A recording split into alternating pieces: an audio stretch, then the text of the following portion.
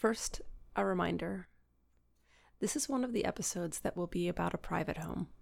People live there now, and if it needs to be said, we should respect their privacy.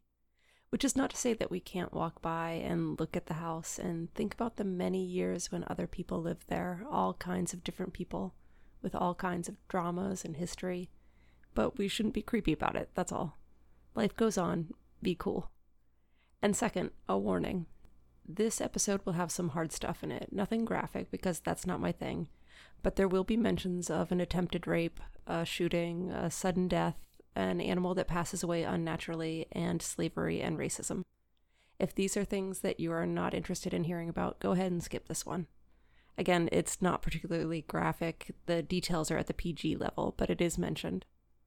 And finally, I won't waste your time with apologies for the delay. Rest assured I am working on this in all my spare time. This is not falling by the wayside. It's more that there's just been not very much spare time. Stupid, time-consuming promotion, sick baby, the cat had fleas, etc. Anyway, I'm here now, and so are you. So let's talk about some history. I'm Angeline Smith, and this is Town. Let's do it.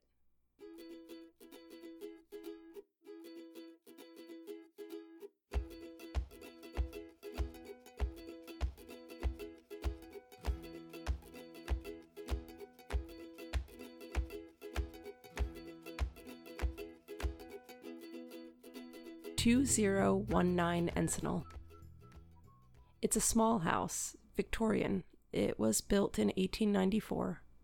White, at least it's white now, with 9 even steps that lead up to its front door. 3 bedrooms, 2 bathrooms, large windows in the front, a short driveway, a little front yard. 1,167 square feet of house. It is so very, very similar to so very, very many other houses in this town. And it was chosen almost at random, which just goes to show that the houses that we all live in contain histories that go beyond us. We are just the caretakers of the present, because though we choose to ignore the fact most of the time, none of us will be here forever. And our stories and our dramas will be largely forgotten, for better or worse, in just 100 years. And often much less. So here are 4 stories about the little Victorian, 2019 Encinal, so that its long-lost inhabitants may be remembered, for better or worse. It was a chilly Friday night in November, and Officer Lee Andrews was walking his beat in Oakland. A 31-year-old from Missouri with a wife and 2 young sons, he was heading up Market Street, where he was expecting to meet up with a fellow officer, a man named Sill. There had been a rash of house robberies lately, but he'd seen nothing particularly of note that night. A few people out walking, but it was, after all, a Friday night, just after midnight. To be more exact, it was the night of November 18th, 1898. It had just ticked over into the 19th. The time was 20 minutes after midnight, when in the formerly quiet night, 8 shots suddenly rang out, and the quiet was shattered. A Marine, a George Norman over in Oakland on a jaunt from Mare Island, would hear the shots from about a block and a half away on Clay Street. He would run to a call box to call the police station. Another, an Ohio man named Fowler, who built houses for a living, he was closer. He would see the shooter run north across 7th Street before he was lost to the night. And a third, a Father Slavin, he was the clergyman of St. Mary's Parish. He would hear the shots, which were directly across from the clergy house where he had retired for the night. But he was slow to come to the door, and what happened outside, just a few yards away, would remain unseen to him. The policeman, young Lee Andrews from Missouri with the wife and the 2 young sons, he would hear the shots and he would race toward them, 4 blocks to the east, joined by his fellow officer Sill on the way. At the same time, from the east, an Officer Hines was running west from Washington Street, with Officer Nick Williams just behind him, from the block beyond, from Broadway. The 4 men would converge at the corner of 7th Street, at the edge of Jefferson Square, and the sight that would meet them would be a particularly unwelcome one. There, lying in a patch of grass at the corner of the park, lay Charles Edward Keyes, a police officer, 7 years on the job from the neighboring town of Alameda, an arrest warrant sticking out of his pocket, 2 hats on the ground beside him, and still grasping a set of handcuffs. He had been shot twice. Keyes was still alive, but he would be given a grim forecast.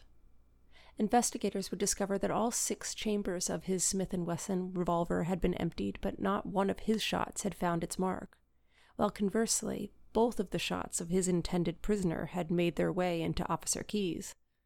The first would strike his left cheek an inch from his mouth, hitting his jawbone and passing into his neck and collarbone. Scary, yes. Gross, yes. But it would actually be the second wound that would be the more serious, entering just above his 5th rib and piercing his right lung.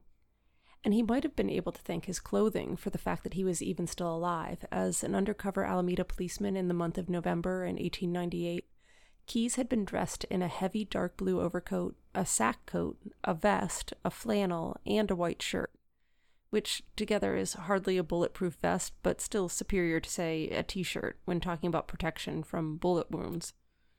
Initially, even with the multitude of layers of wool during those first 2 days, the doctors would give him up for lost. But on Monday, they began to nurse hopes of a recovery. And as he slowly began to recover, his story was revealed. Late on the evening of the 18th, while he had been staking out the Market Street apartment of a suspect, and just after relieving a fellow officer, it was an Officer Brampton, or perhaps it was an Officer Sill, depending on the account, Keyes had been there earlier, but needed to duck out for a late dinner, and had asked this passing officer to stick around until he got back. And Officer Brampton, or perhaps it was Officer Sill, had agreed. But almost immediately upon returning from his 11:30 p.m. dinner, Keyes had spied a man stealing from doorway to doorway. The man was suspicious in every way, and so he had followed this sketchy stranger up the street.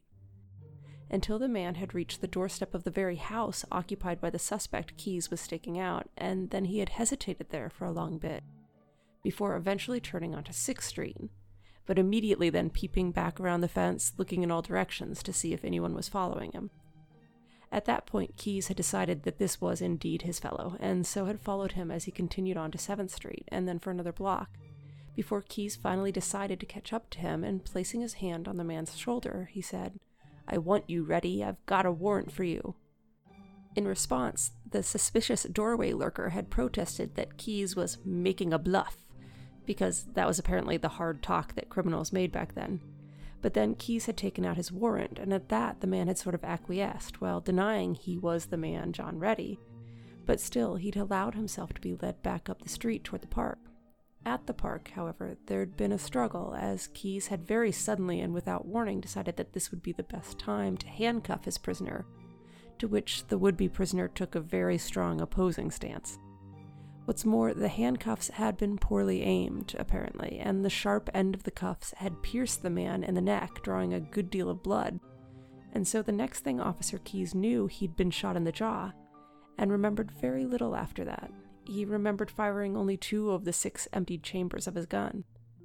And as far as he'd been aware, the man had disappeared into the night, with the 4 policemen subsequently arriving at the scene, and then he'd been conveyed to the hospital.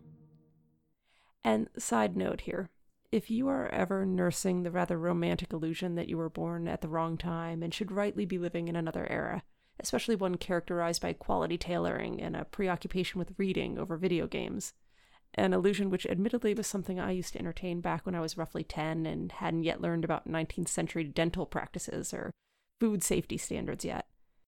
Well, you can also keep this passage from the newspaper story about the shooting in mind. Quote, "Through all his suffering at the receiving hospital, Keyes did not lose consciousness and showed great fortitude under the painful operation to save his life.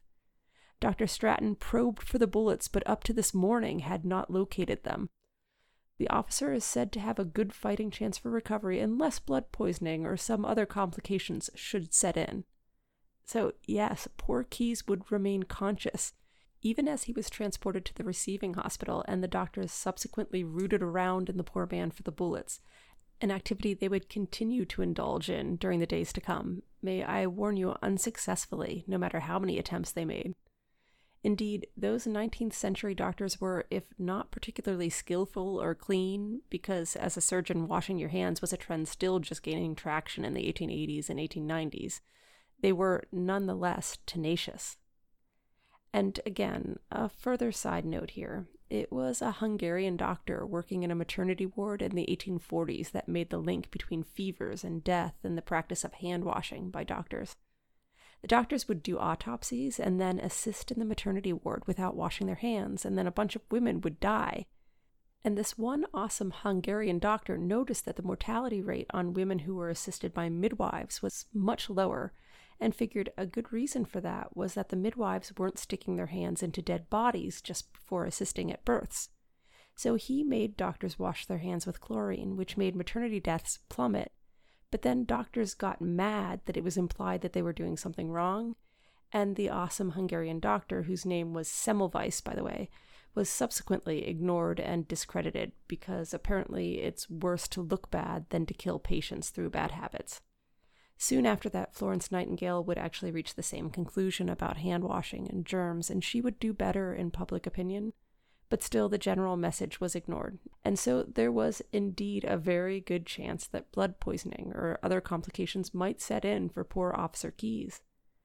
And especially because these surgeons were, as I said, quite tenacious. They wanted those bullets. They would continue to root around for them over the ensuing weeks, but once again, the bullets would never be removed. One would remain in Keyes' neck, the other in his chest, which would not stop him from going on to live a fruitful and pretty impressive life in the years to come. More about that in a moment.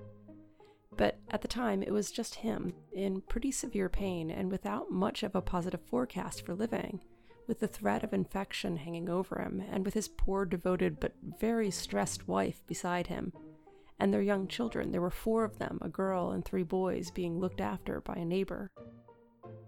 Keyes, despite his pain, would give account after account, such as he could give to his superiors, describing the night in question. Keyes was already a department favorite. He was highly esteemed by both his superior officers and the general public, and his boss, Chief Rogers, would call him one of the most efficient and careful men on the force, and an officer of marked judgment and courage. And so, the only problem was, in the light of such a resounding endorsement of efficiency and carefulness and esteem, and in the face of this very popular officer's heroic injury in the line of duty, well, the problem was that night in November at the corner of Jefferson Square Park, that Officer Charles Edward Keyes had gotten the wrong man. He had been shot by a complete unknown. And far be it from me to perhaps surmise that Officer Keyes' midnight meal might have included a beer or two, or that he had been a bit hasty in presuming that any guy with a mustache caught skulking around the neighborhood was automatically John Reddy. I mean, think about it, it was 1898. He didn't have a photo. He had, at best, a vague description. And nonetheless, he was so committed to the idea that he'd just randomly caught the man he was looking for. Because here was a man with a mustache in the general neighborhood in a city of 67,000 people, so committed that he actually stabbed the man in the neck with handcuffs, despite the man telling him that he had the wrong guy, which in actuality he did. It was the wrong guy. But then that begs the question, who was the right guy? Who was he supposed to have caught?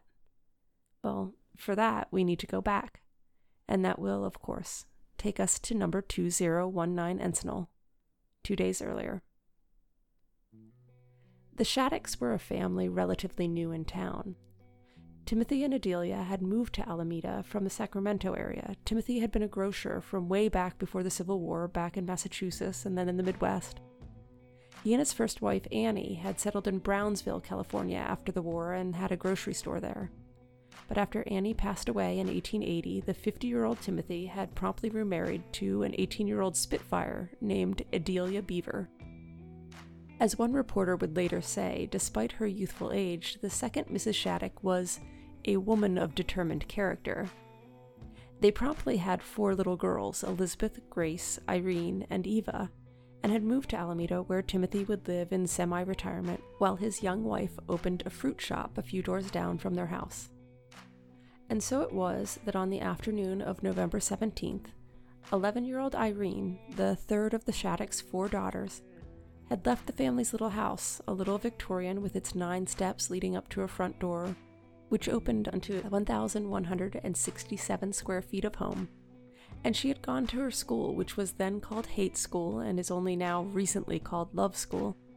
She'd spent the day there, and then she'd walked the 3.5 blocks down to the fruit store, which was on Chestnut, just south of Encinal. There's still a grocery there now, if that gives you some continuity. It's definitely my kind of thing. I like when history doesn't disappear entirely. Anyway, Irene was helping out in the shop. This was a normal thing. It was just her, as her mother was out on errands. And it would not have been particularly alarming when the salesman stopped in.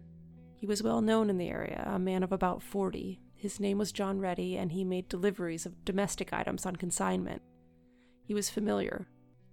Less comforting, however, would be the fact that he would be considerably drunk on this particular occasion. And even worse, he had noticed that the young girl had been left alone. And there is no equivocating here. He would attack her that afternoon with rape as his intention. And she, terrified, alone, just 11 years old, she fought him. She would scream out for Grace, who was her older sister by 16 months. And it was actually this action, this screaming for her sister, that had suddenly scared off the drunken would-be rapist. He had fled.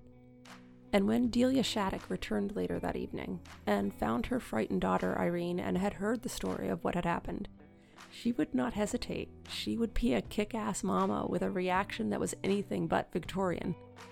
The police would be notified, but more than that, Delia Shattuck would go to Judge Morris and she would tell him what had happened, and then he would issue a warrant that very night. However, the police would not find him that night, although he went home. Apparently, they wouldn't connect the dots of man plus man's home address equals probable location. And Irene's mother, the woman of determined character, Delia Shattuck, well, she thought that was kind of messed up. So she went ahead and hatched her own plan. On Friday morning, the morning after the assault, she placed a call to the Chicago Clock Company, which she and everybody else in the area knew was the company he worked for, and asked for John Reddy, but was told he was not there. Undefeated, she placed a good-sized order, but only for delivery by Mr. Reddy. And quite remarkably, Reddy showed up. He and another employee arrived at the fruit store in his wagon, only to be met by Mrs. Shattuck, who immediately grabbed him and began giving him hell, for lack of a better way to put it. Hitting him repeatedly, she attempted to hold on to him until she could call for the police. By her own account, she beat him as best she could. But the startled salesman wrenched away from her. When she found Reddy had broken free, Mrs. Shattuck then adjusted her efforts, attempting to take down his horse instead. And so the desperate Reddy had abandoned his confused co-worker, Mr. Wheeler, his wagon, and his poor horse, escaping down San Jose Avenue. Per his later account, he made for the canal, what we would now call the estuary, walking to High Street and then along to the county road, which took him back to Oakland. This was back when everything west of Walnut Street, including Park Street over to Fernside, was still attached to Oakland, before it was all dug out and made into a waterway to allow ship passage, before Alameda was separated from Oakland and was made into an island. Reaching Oakland and eschewing his home, which was a second-floor apartment in the second building just south of 7th Street on the west side of Market Street, 3 blocks from Jefferson Square Park. And side note here, all this description of his home as academic, the neighborhood is unrecognizable these days. There is no second building, there is no first building. Everything that was there could not be less there. There is a broad open street and a Shell station, and it all lies under the shadow of the freeway overpass. But if you are trying to imagine the home, the stakeout, the walk down to the park on a dark night, I wish you luck, because your imagination needs to be very talented. That being said, however, Jefferson Square Park, that is still there. Although its context, its surrounding neighborhood has changed a great deal. Like the site of Reddy's former home, it is also now lying in the shadow of the freeway. To be exact, it's just below the freeway, at the point where the 980 branches off the 880 north. It's the part that's a little stressful, where there's a lot of traffic because there's a merge onto the highway at just the point where the 2 lanes are branching off. It's more than enough to distract you from the fact that just off to the side, just below you, there's a park. But it's there. There are basketball courts and a baseball field. It's not huge, just 1 square block. But nonetheless, it's a legit park, and it's been there for over a century. I'll admit it, I've never noticed it, but now I know. It's between 6th and 7th and MLK and Jefferson, and more than anything, it's really a testament to the cultural devastation wreaked by the construction of freeways through our poorer urban neighborhoods during the mid-20th century. And that's actually a much bigger and sadder story than I can tackle in just an hour. But in a nutshell, it sucked. It disproportionately affected poor neighborhoods of color. It robbed them of their cohesion, history, and community. And if you're one of the lucky people who live in a neighborhood where you know your neighbors, you have barbecues together or block parties, think about what it would mean if a dozen houses in the middle of the block were suddenly torn out and a busy highway cut through. What that would do to your friendly conversations on the sidewalk, what that would do to your property value. But I already said this one is too big to address in the time that we have, but it does make me mad. And one last thing here, while we're pausing. I'm sorry, but before we get back to the story proper, we can maybe have a short sketch of John Patrick Reddy himself. He was a bit of an unknown, a former shoemaker from Boston, married with a child, said to be illiterate but still a fluent talker. He was 5'6", mustached, tanned from his hours outside with brown hair and eyes. An old accident had left the third finger of his right hand stiff and inflexible. He was, as I said, an agent for the Chicago Clock Company. This is a misnomer, really, as it actually seems to be a seller of a hodgepodge of items. Reddy would drive a wagon around Alameda selling clocks, rugs, lamps, curtains, furniture, and other various miscellany, all on the installment plan. And as for his face, well, according to accounts, it was memorable, not easy to forget. A face to startle one in a lonely place on a dark night, as one person would put it. Certainly Irene Shattuck would remember it. Certainly it would have been a face to startle her. Certainly it would have been memorable. But at least that particular night, the night that Reddy was fleeing the police after assaulting young Irene, his unpleasantly memorable face would actually serve to help him. We'll get to that in a second. Anyway, back to Reddy. He skipped heading home after the drama of Mrs. Shattuck's ambush, and instead took up a position in a recess of McDonagh Theatre, an impressive and large edifice now gone, which sat directly across the street from the Chicago Clock Company headquarters on 14th Street. His abandoned co-worker, Mr. Wheeler, having now returned with Reddy's wagon, spied him there and subsequently let him know that yes, indeedy, the police were after him and would be watching his home on Market Street. And at that, Reddy promptly fled to another co-worker's house, Mr. Ross, a good 10 blocks to the north. And from that point on, as it turned out, Reddy couldn't have come up with a more thoroughly corroborated alibi if he'd tried. It was a little miracle of witnesses and travel, all of which steadily took him away from the drama that would happen at the corner of Jefferson Square Park at 20 minutes past midnight. Reddy's co-worker, Ross, he wasn't home from work yet, so Reddy waited until he arrived, then joined the family for dinner, at which point he would explain that he might be in a bit of a jam, seeing as he had just recently tried to rape an 11-year-old. And following this would be a key item of his defense. After dinner, he borrowed his friend's razor and shaved off his mustache so as to make himself less recognizable. This was between 6:30 and 7:30 at night. And after having done this, his friend, Mr. Ross, would strongly urge him to surrender to the police repeatedly, strenuously, but Reddy had other, dumber plans. And so Ross would walk with Reddy down to 14th and Harrison, and then 13th and Oak, and then continue talking until finally Ross would give Reddy $5 and wish him luck. Reddy boarded the very next train at 12th and Oak, a 7:30 bound for Hayward, after assuring Ross that he would give him his new address as soon as he knew it, so that, as he related to the police, Ross could go to Reddy's old house, which, to recap, was being staked out at the time, and ask Reddy's freshly abandoned wife, who was still recovering from the news that she was now a single mother because her ex was a would-be child rapist, ask her for her ex's razor so that Ross could send it to this idiot at his new abode. And yes, this was actually an arrangement Reddy asked of his friend, the sending of the razor, nothing else. I'm sure at this point Ross was rethinking the whole friendship and definitely thinking he could have done something better with that $5 he'd thrown down. I mean, at the turn of the century, $5 could have bought you 5 men's dress shirts or 5 women's hats, either of which Mrs. Ross probably would have been psyched about. And if dress shirts or turn of the century hats weren't your thing, well, it was also worth 35 pounds of bacon, which most people can agree on. Surely 35 pounds of bacon was better than this guy's friendship. But anyway, the whole razor mailing plan would never actually come to fruition. Reddy reached San Leandro before he was told that though he'd bought a Hayward ticket, this particular car was not a through car and wouldn't be going all the way there. So he disembarked and spent the time waiting for his connection at a sporting saloon along the main road. He talked to the bartender and was able to describe him later. He had curly hair, and the curly-haired bartender would remember him in turn. He picked up the 9:30 connection and reached Hayward sometime between 10 and 10:15, went to a cheap hotel where he'd been waited on by what he suspected was a Portuguese man, and where he had a late supper of ham and eggs. He arose the next morning at 7 a.m. and took the freight train to San Jose, and then promptly got arrested. In the meantime, though, people were practically lined up to corroborate his alibi. The conductor on the train to San Jose would later verify the timeline like the curly-haired bartender in San Leandro.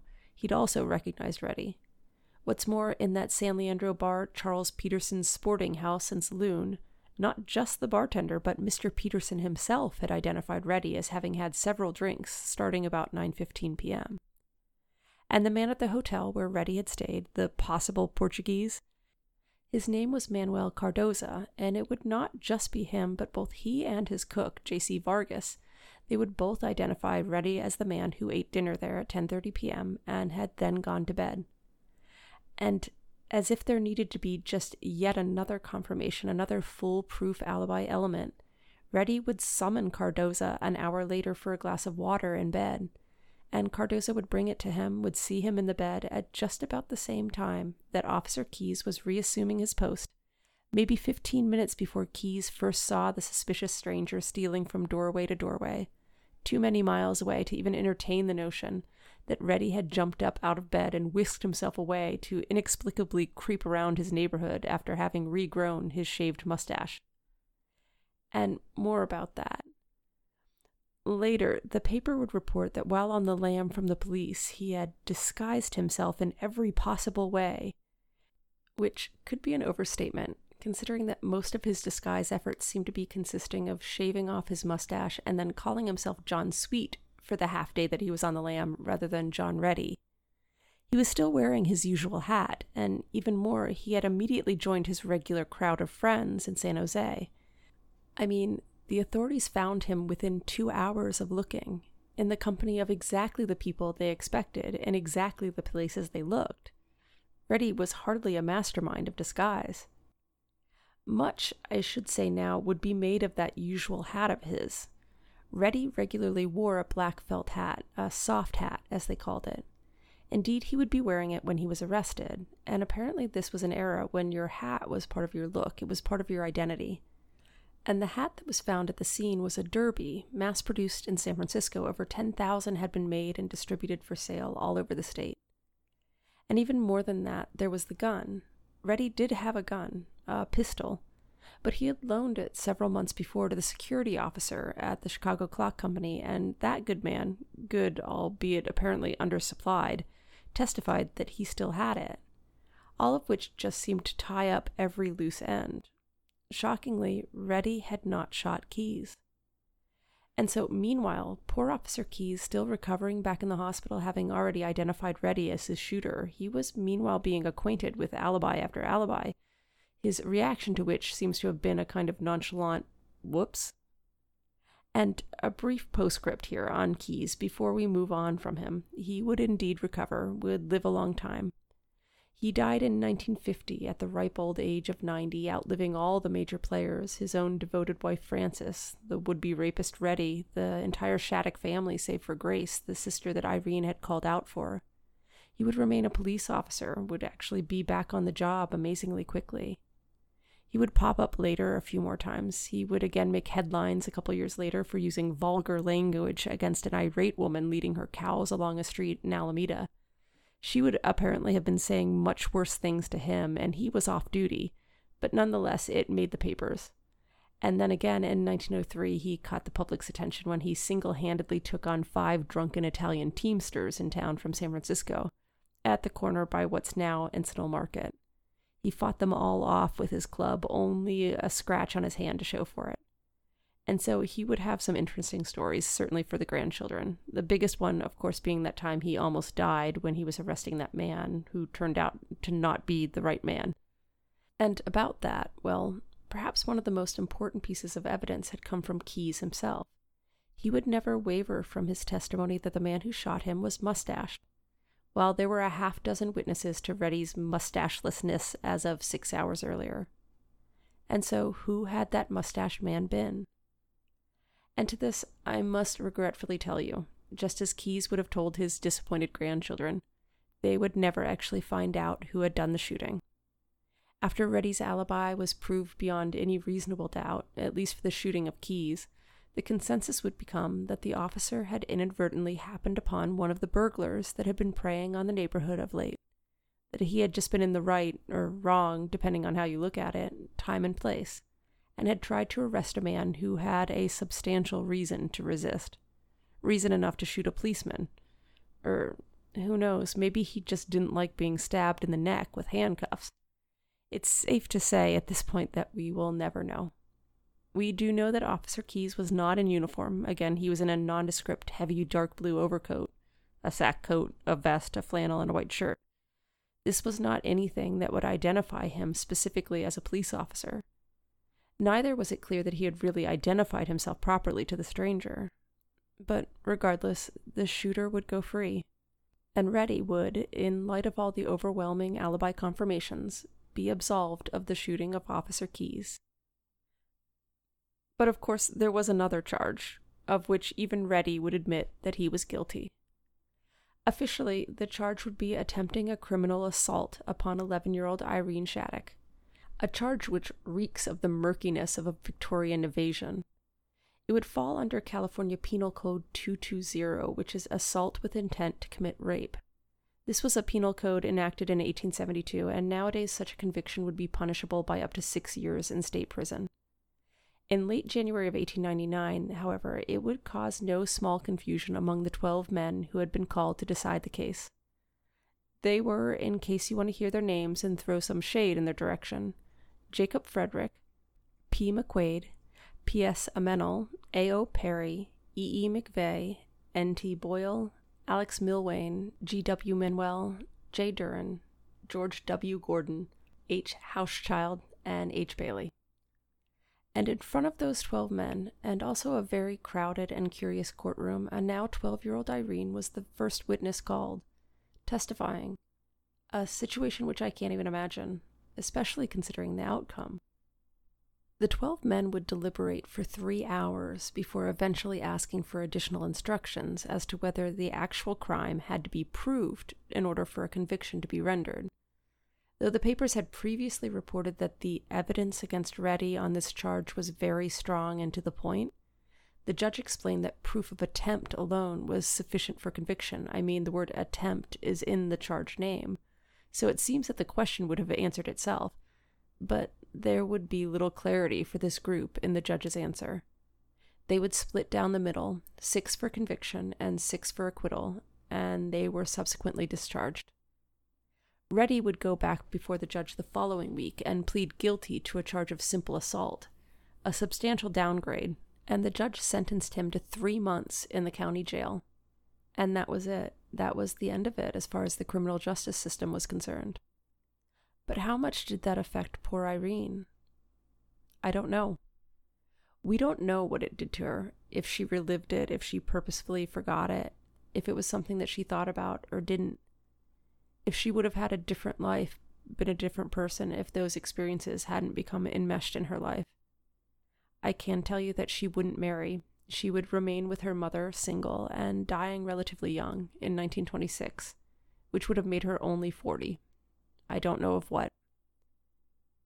I can deduce that she was brave, that she told her mother the truth of what had happened, and her mother had been a badass and had pursued justice, had gone after it herself when she didn't see it happening fast enough. Delia Shattuck had beat a man in the face and then tried to take down his horse because he'd gone after her daughter. And I know that Irene herself had been pretty badass, even when she was just 11. She testified in court in front of 12 men who would be divided, as even the sheriff and the police chief had testified that Reddy had said he was drunk at the time, that he didn't know if he'd done it.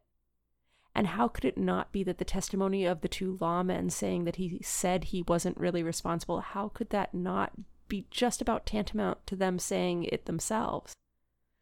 And meanwhile, Reddy's lawyer, that guy, he actually said that the crime had been committed at the invitation of the victim. But even the papers of the time called foul on that one. In other words, one reporter wrote, he, a man of 40 years, had been led astray by a little child just past her 11th summer. Yeah, but no. And so the rest of the story, what there is of it. Irene would not marry, but she still had her mother. She still had Delia, she of the determined character. After the trial, still just a child, she would return to that little house, occupied by its little family, the house filled with her 3 sisters and their fierce mama and their old father. She would go to school and then return home to that house every day. After working at the fruit store, still. And one day when she was 17, 6 years after all that drama, in 1904, her elderly father, while walking along a sidewalk in downtown San Francisco, that old father would fall down at age 73. He was in the habit of using 2 canes, and on that particular day they would fail him, and he would fall, and that fall would cause his death, which would leave his 41-year-old wife widowed and his 4 daughters aged from 16 to 22 without a father. And so the family would have to move. They would move to Eagle Avenue, to a house now gone, and then Alice Street, which was in Oakland. 4 years after Timothy Shattuck's death, that's where they were living. Delia had given up the grocery business. She was instead running a boarding house along with her daughters. In 1910, they had 4 boarders, just enough to get by. In 1920, there would be 5. In 1930, just 2. It would always be close to the bone. There would always be daughters living with her, whether because of divorce or just, as in the case of Irene, because they stayed. Irene would die early, as I said, in 1926. Irene Ione Shattuck had remained unmarried, had lived with her mother her entire adult life, helping with the boarders, and then would die at age 40, the causes of which I can't tell you. Her mother would die in 1935, one day after her 72nd birthday, her younger sister Eva in 1939, her older sister Elizabeth in 1948. And her other sister, Grace, for whom she had called out when being attacked by John Reddy, which had scared him off. Grace would pass away in 1959 in Alameda, and that is the end of their story. But not the end of the story of the house. Mishap number 2. September 1906. He had worked 2 years past the age limit for a railroad engineer, which was 70, back in 1906. Originally a New Hampshire man, of medium height and sturdy build, he had started working for the railroad back in Ohio, worked there for 26 years for the Michigan and Lakeshore Southern, before coming out to California for another quarter-decade on the job, but now on the Southern Pacific line. There had been a first wife, a woman named Maria from Massachusetts, and 2 daughters.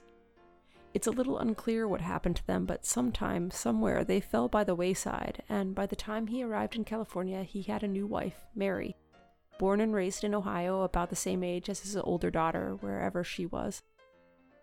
They would move from place to place out here, San Luis Obispo, Santa Cruz, Aptos, homes that were dotted along the train line between San Francisco and Santa Barbara, before, finally, his hair graying and his steps slowing, they settled in Alameda. A house had opened up in late 1904 after an elderly man who lived there had taken a spill while walking on a sidewalk in San Francisco, and he had passed away, leaving his young wife, who was a real tartar, and 4 daughters, one of whom had already been through more than a girl should, leaving them behind to try to find some new way to get by, some new semblance of a life. And so the widow and her daughters had moved out of the little house on Encinal, and the railroad engineer, who had finally consented to retire, moved in, with his own young wife, Mary. He meant to enjoy retirement. Here at last was a sunny street, crisscrossed with streetcars, but still away from the thundering big engines and the soot. And it was a sweet little home, with more than enough room for the 2 of them, as opposed to the 6 people that had been jammed into it previously. But retirement can be boring, and perhaps he had suspected this, and that's why he put it off. But the days stretched, and he missed sitting up in the cab of a locomotive, and so in the early fall of 1906 he bought a car, a light runabout, which would take some getting to know. These were still the early days when the cars being produced would nowadays evoke such words as rickety, maybe, or bouncy. They demanded tinkering. They were tricky and interesting and novel. It would be enough to occupy his attention and fill his time. And so, one Wednesday evening, just after he'd bought the car, he took a drive over to Oakland to pay a social call and show it off, and then he drove back home, where the rickety little car would drop into a rut in the little front yard as he attempted to pull it in beside the house. There would be no one around to assist him, only a small neighbor boy sat curiously watching the troubles of the interesting and novel new car and its new owner. But despite the lack of help, the old engine runner, accustomed to doing the hard work himself, though he was 72 now, he got out, and he attempted to lift the wheel back up to level ground all on his own. But the years had caught up to him. At least, they had caught up to his heart, and Charles Steele, the erstwhile railroad engineer who had come to Alameda to retire, instead expired. And once again, after the funeral which took place in that little house that was supposed to be the place where they would finally settle down, a young widow moved out and started again, and so the house would have to start again too. Mishap number 3. There's a gap here. The records that usually tell me who lived where and when, they have deserted me. I know that Charles Steele's wife, the young Mary, she held his funeral at 2 p.m. on a Friday, 2 days after he had collapsed outside their home next to the little car. He was taken to the mortuary, and then brought back to their home, and then taken away again after the funeral. And then she had gathered their things, and she had taken herself away, but not very far. She had moved a block down Encinal to what was called the Grocer's Building. It's still there. It's a long building of businesses below and living quarters above. The door to what was once her apartment is now between a salon and a lamp store. She would run a dry goods store of her own in the same building, selling notions, as they were known at the time, which is another way of saying sewing supplies, buttons, snaps, needles, thread, pins, seam rippers. She would enjoy, if that's the right word, a steady decline over the next decade, moving from one residence to the next, one store location to the next, first to Telegraph Avenue in Oakland, then to East 14th, which is now International. There's a cheap clothing store where her last store once was. She died in January of 1918 in Oakland, $200 in debt. Her sister would assume the debt, and that would be that. But like I said, there is a gap for the house. There are no stories, no records I could find of any inhabitants of the little house on Encinal in that decade after Mary left, while she quietly declined in circumstance. The census takers' records from 1910, meticulously handwritten, they skip from the Hickerson family at 2017 Encinal to the Curdell family at 2021 Encinal, as if 2019 simply didn't exist. And so we will skip ahead to 1920, when I do know a little bit more. The Hickersons were still at 2017, and the Curdells were still at 2021, but now a family lived between them at 2019. And this time it was not an old man and his young wife, but rather a middle-aged man, at least for the time, named William Hoover. He was 36 and a blacksmith, married to Mary, who worked as a maid.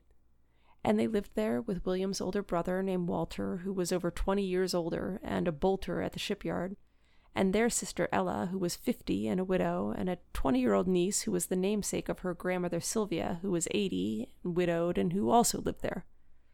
Gone, apparently, was the space enjoyed by Charles and Mary Steele, who had alone inhabited the same space now shared by 6 adults.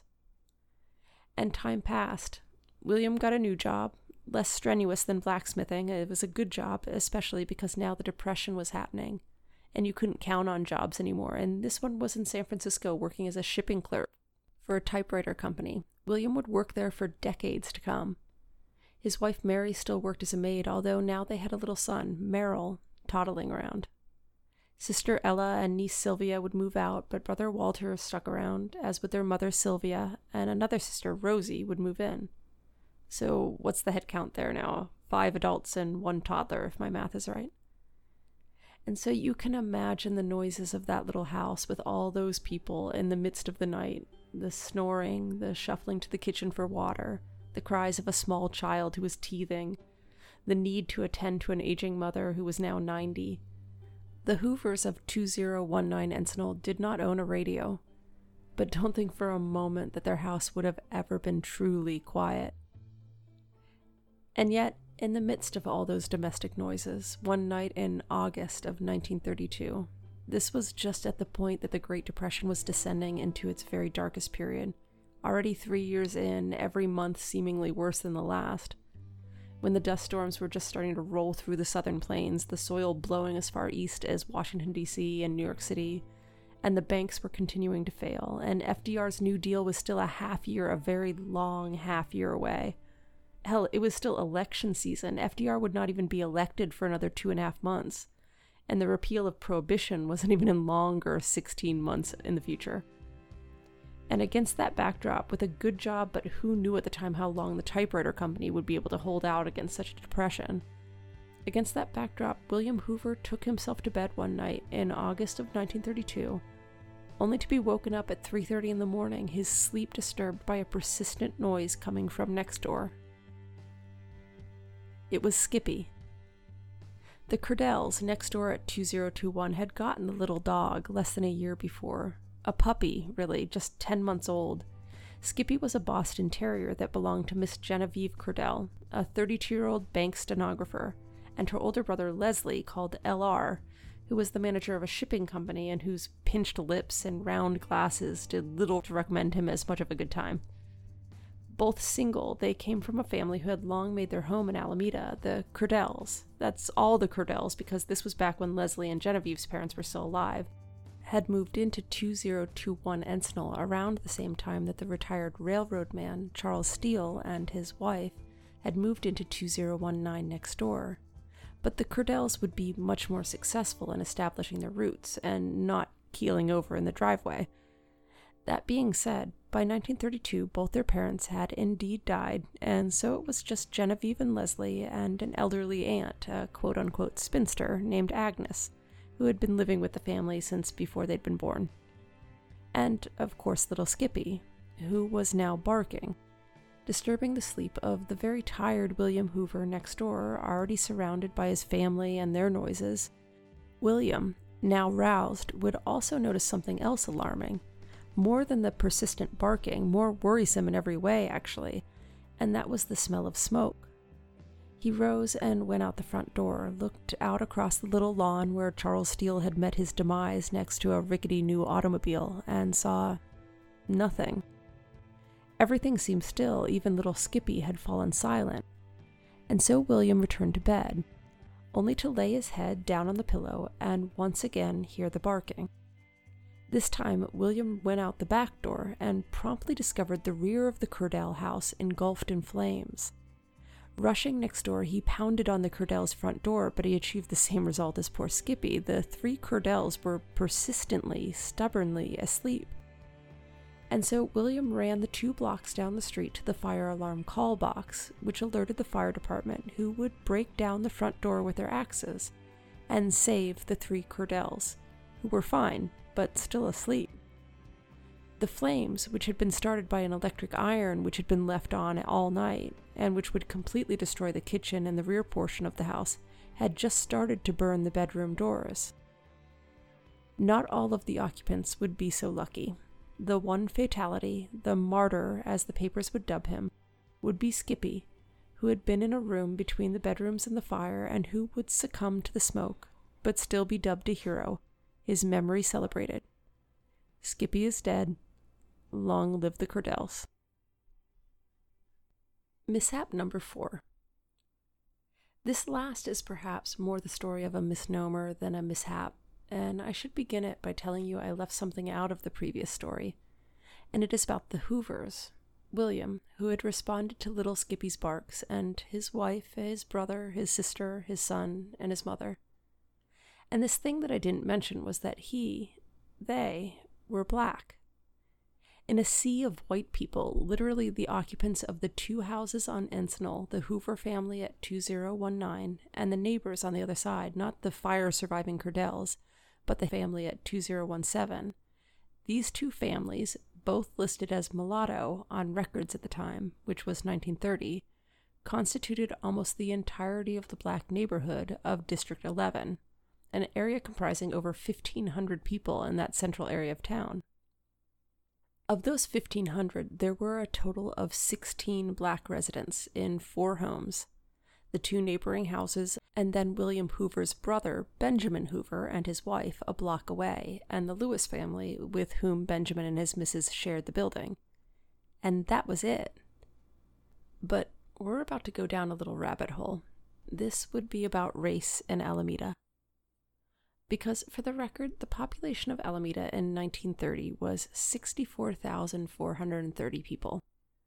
All but 1,345 of those 64,000 and change were white. Mexicans, Filipinos, Chinese, Indians, they together accounted for just 235 people. Then there were 820 Japanese residents, which meant that there were 290 Black people here.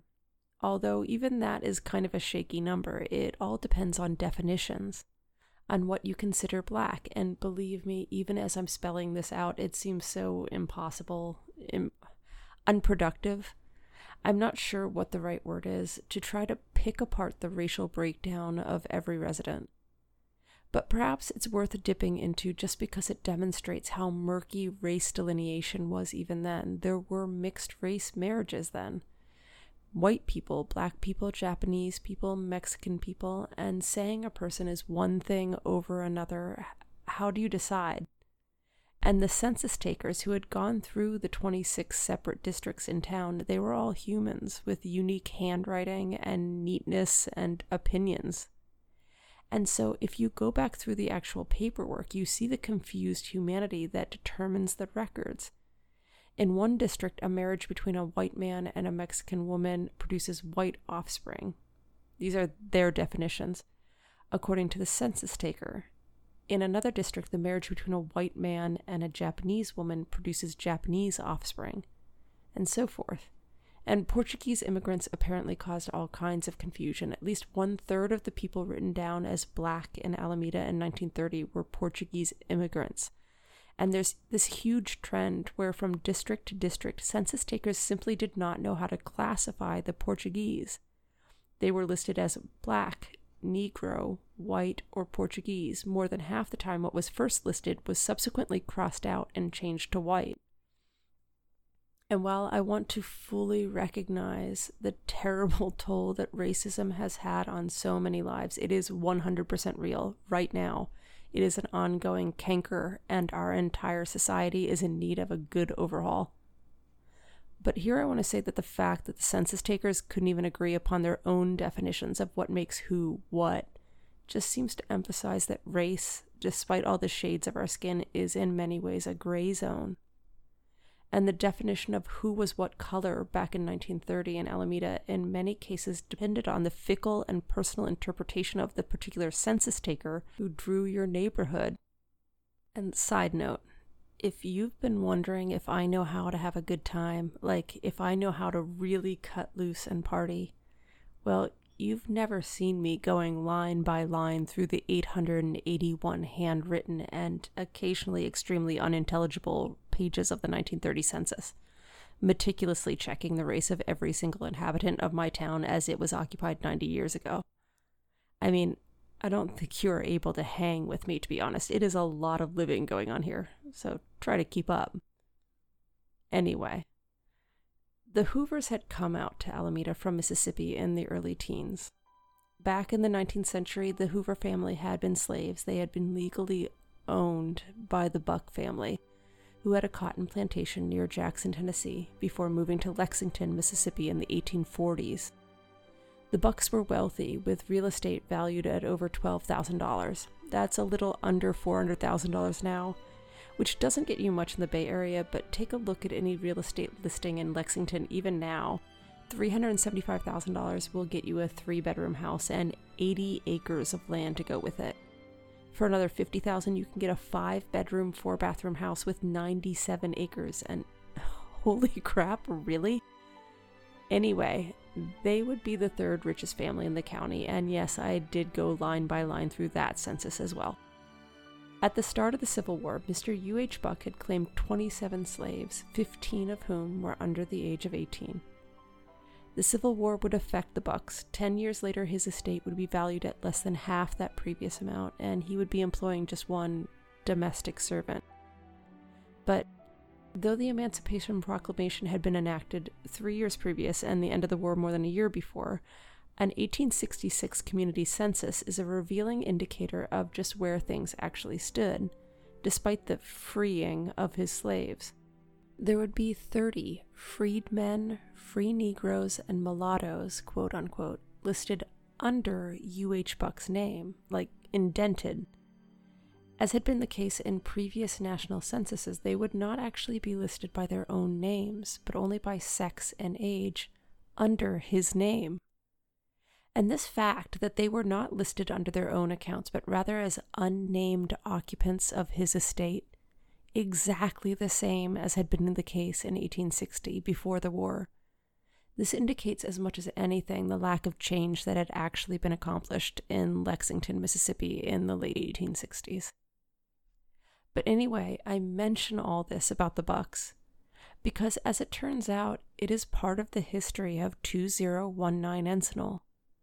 Because Sylvia, the mother of William, who had in 1932 been awakened by the little barking dog Skippy while the rest of his family slept, and had then run 2 blocks down the street to pull the fire alarm, that same Sylvia, his mother, who had also been living in the house at the time and who had slept through the fire next door, she had been one of those unnamed slaves who had belonged to U.H. Buck.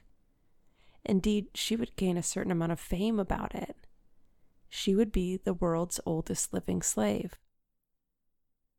Or maybe not. The stories would start popping up in the early 1930s, just 2 years after the fire next door. 107 years old, once a slave, read the headline of the first one, and then it went on. Alameda's oldest citizen, Sylvia Hoover, old-time slave, who can recall the Civil War and the invasion of Grant's forces into the South, has just passed her 107th birthday at her home at 2019 Encinal Avenue. The story continued, briefly describing her life, her family, how she had been separated from her husband during the war, just a year after their marriage, and how she had later been reunited with him, how she and her son had come to California in 1902. It was an immensely interesting story. It also had some issues. First, not to nitpick, but they had actually come to Alameda in their early teens, fully 10 years after the story had said, but whatever about that, that didn't really matter. More interestingly, if one was to go back to 1920, to the record keeping at that point, Sylvia had been just 80 years old, which meant that she had somehow aged 27 years over the course of 14. Subsequent stories would describe her age, her memories, her varying numbers of grandchildren and great-grandchildren, and this, like her age, seems to have been very much a number picked out of the ether. In 1934, she would have 37 grandchildren. 2 years later, it would sink to 32, and 5 years later to 24 grandchildren.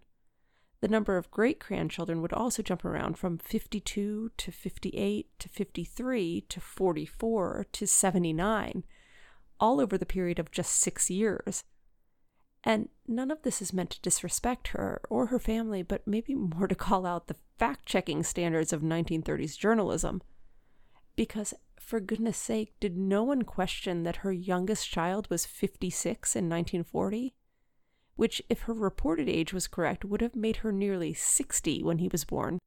The same journalist that wrote that her son was 56 also, apparently without irony or curiosity, said that she was 114, but very likely a good number of years older than that. Some math, please, sir.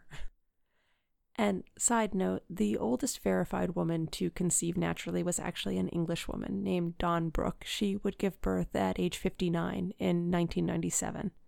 So yes, it's happened, but to be blunt, no, it did not happen to Sylvia Hoover.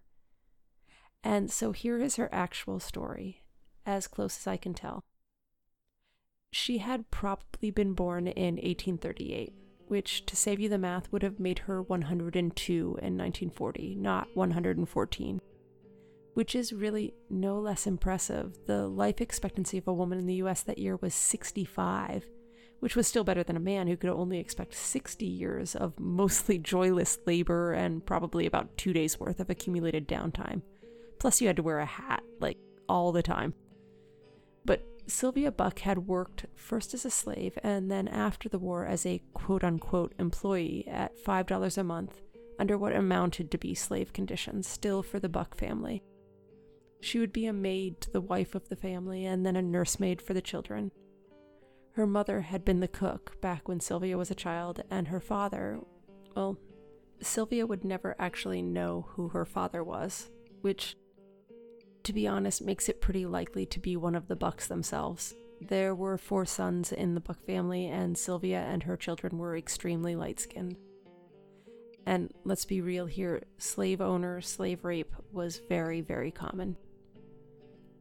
She would marry Benjamin Hoover, who was about 15 years older at some point in the late 1850s. They would be separated, although not for as long as most of the newspapers would report.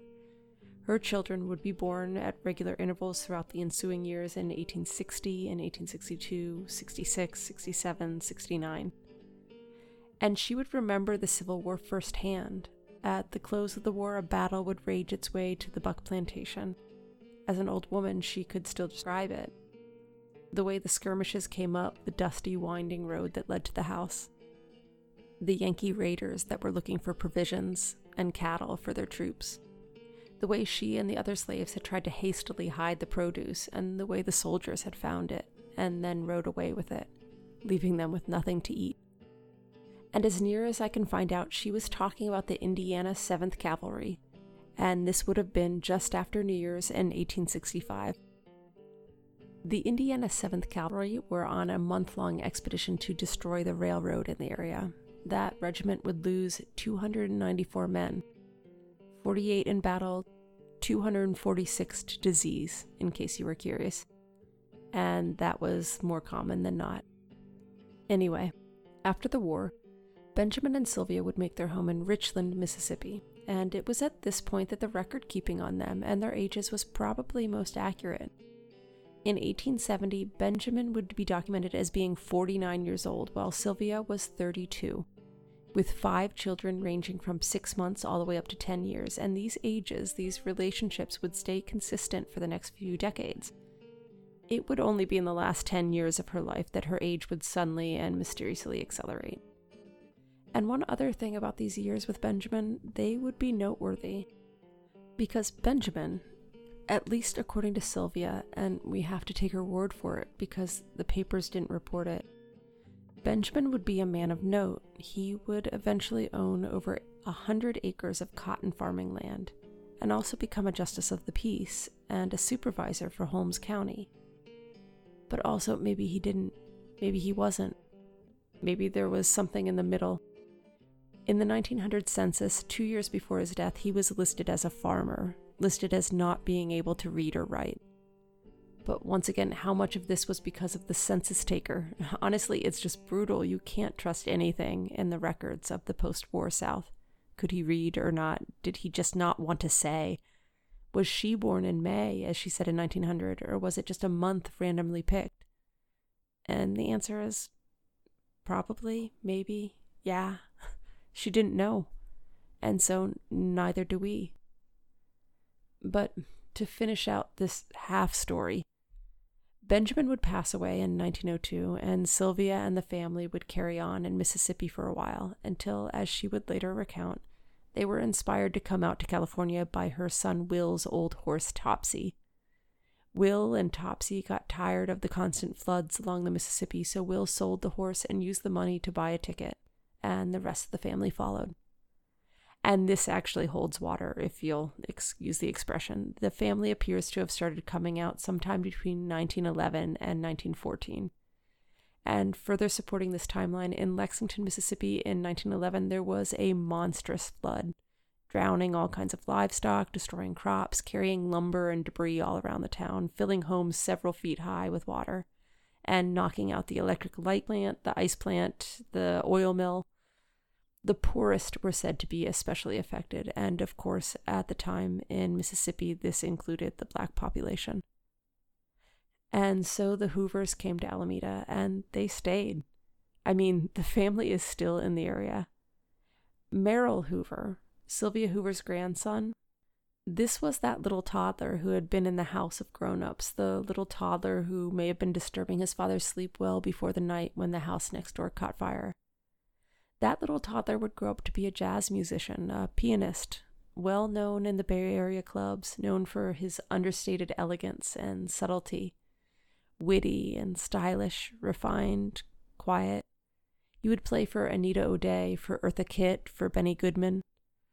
Mary Stallings, who sang with Count Basie Band, said he knew how to dress up what you were doing in a very subtle way, always playing the right thing at the right place at the right time. He listened. He knew when to stay out of my way, and he knew when to play something that would complete my thought at the time. And I don't know about you, but that sounds about like the best compliment you could get as an accompanist. He also accompanied women on a personal level. He married a good number of times, and the very last time to a Norwegian woman. He died in 2000, but she's still alive, working as a wardrobe consultant up in Novato. They had a son and a couple of daughters who all still live in the Bay Area. Just think about that, how close that history is. Their great-grandmother was a slave, and they're my age. They're not 90 or 100. But as to whether or not the papers were accurate back then in calling her the oldest slave, well, she was old, but probably not the oldest. To be honest, the oldest slave title would be a highly competitive field around that time. Newspaper stories recounting the tales of very old slaves were popular from the 1930s all the way up to the early 70s. Adeline Dade, supposedly born in 1853, lived until 1941, Eliza Moore until 1948, Teen Blackburn until 1951. In 1965, an amateur historian, A.P. Andrews, would visit Hattiesburg, Mississippi. There was a man there, Sylvester McGee, who was claiming to be the oldest living slave. He had been born in 1841 by his own account, making him 124 or 130 when he died 6 years later in 1971. He probably wasn't. But possibly the very last former slave, Peter Mills, said to be born in 1861, which would mean that he would not actually remember slavery per se, would die in Pittsburgh in 1972, and that would be the very end of it. And side note, just a comment about the fact that we can't verify these records, because in a time when geologist Charles Lyell was already laying down the principles of climate change, when Jules Verne was writing pretty accurately about traveling to space, when Bayer was already mass-producing aspirin and Heinz was making ketchup, in other words, a pretty recent time, Black history was being purposefully diminished and under-documented to the point where it would largely depend on word of mouth and memory. And those memories could be faulty because of how little things changed after the war. A woman could remember having slave experiences only to find out that those memories happened in the 1870s.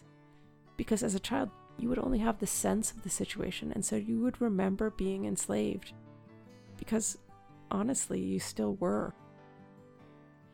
And so who could say whether or not Sylvia Hoover was the oldest slave?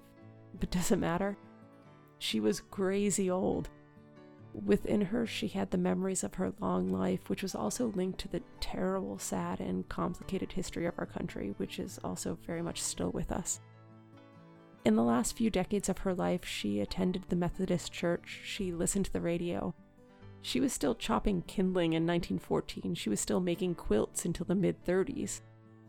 She didn't drink, didn't smoke. In the last few years of her life, her eyesight started to fail, and then her hearing. She still worried about the news of the world, still assured the newspaper reporter who annually came out to document her advanced age that she would see him next year. And each year, astonishingly, she was right. Until she wasn't. Sylvia Buck Hoover died June 4th, 1941. It had been a stomach ailment. She was anywhere between 103 and 116 years old. But regardless, she had been born as a slave, married as a slave. She had seen the Civil War. She had seen her husband achieve a role unheard of before the war. They'd owned land. He'd possibly held office. Her family had moved to California, where they definitely owned a house in a neighborhood of white people. Her son had saved the lives of 3 white people in a fire, and yet the dog would be branded the hero. But maybe this is worth noting. In that same story, not once did the reporter call out that this neighbor was black.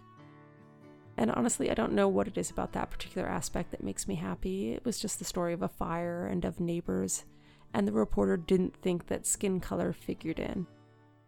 And to that I say, God, I hope that someday we can really get to a point where that is actually true. In the meantime, 2019 Encinal. It's still there. It's just a house. But are any houses just houses? I think there's a kind of DNA of our shared human history, good and bad, in every home. Some houses just have a little more drama. I'm Angeline Smith, and this has been Town. Keep well.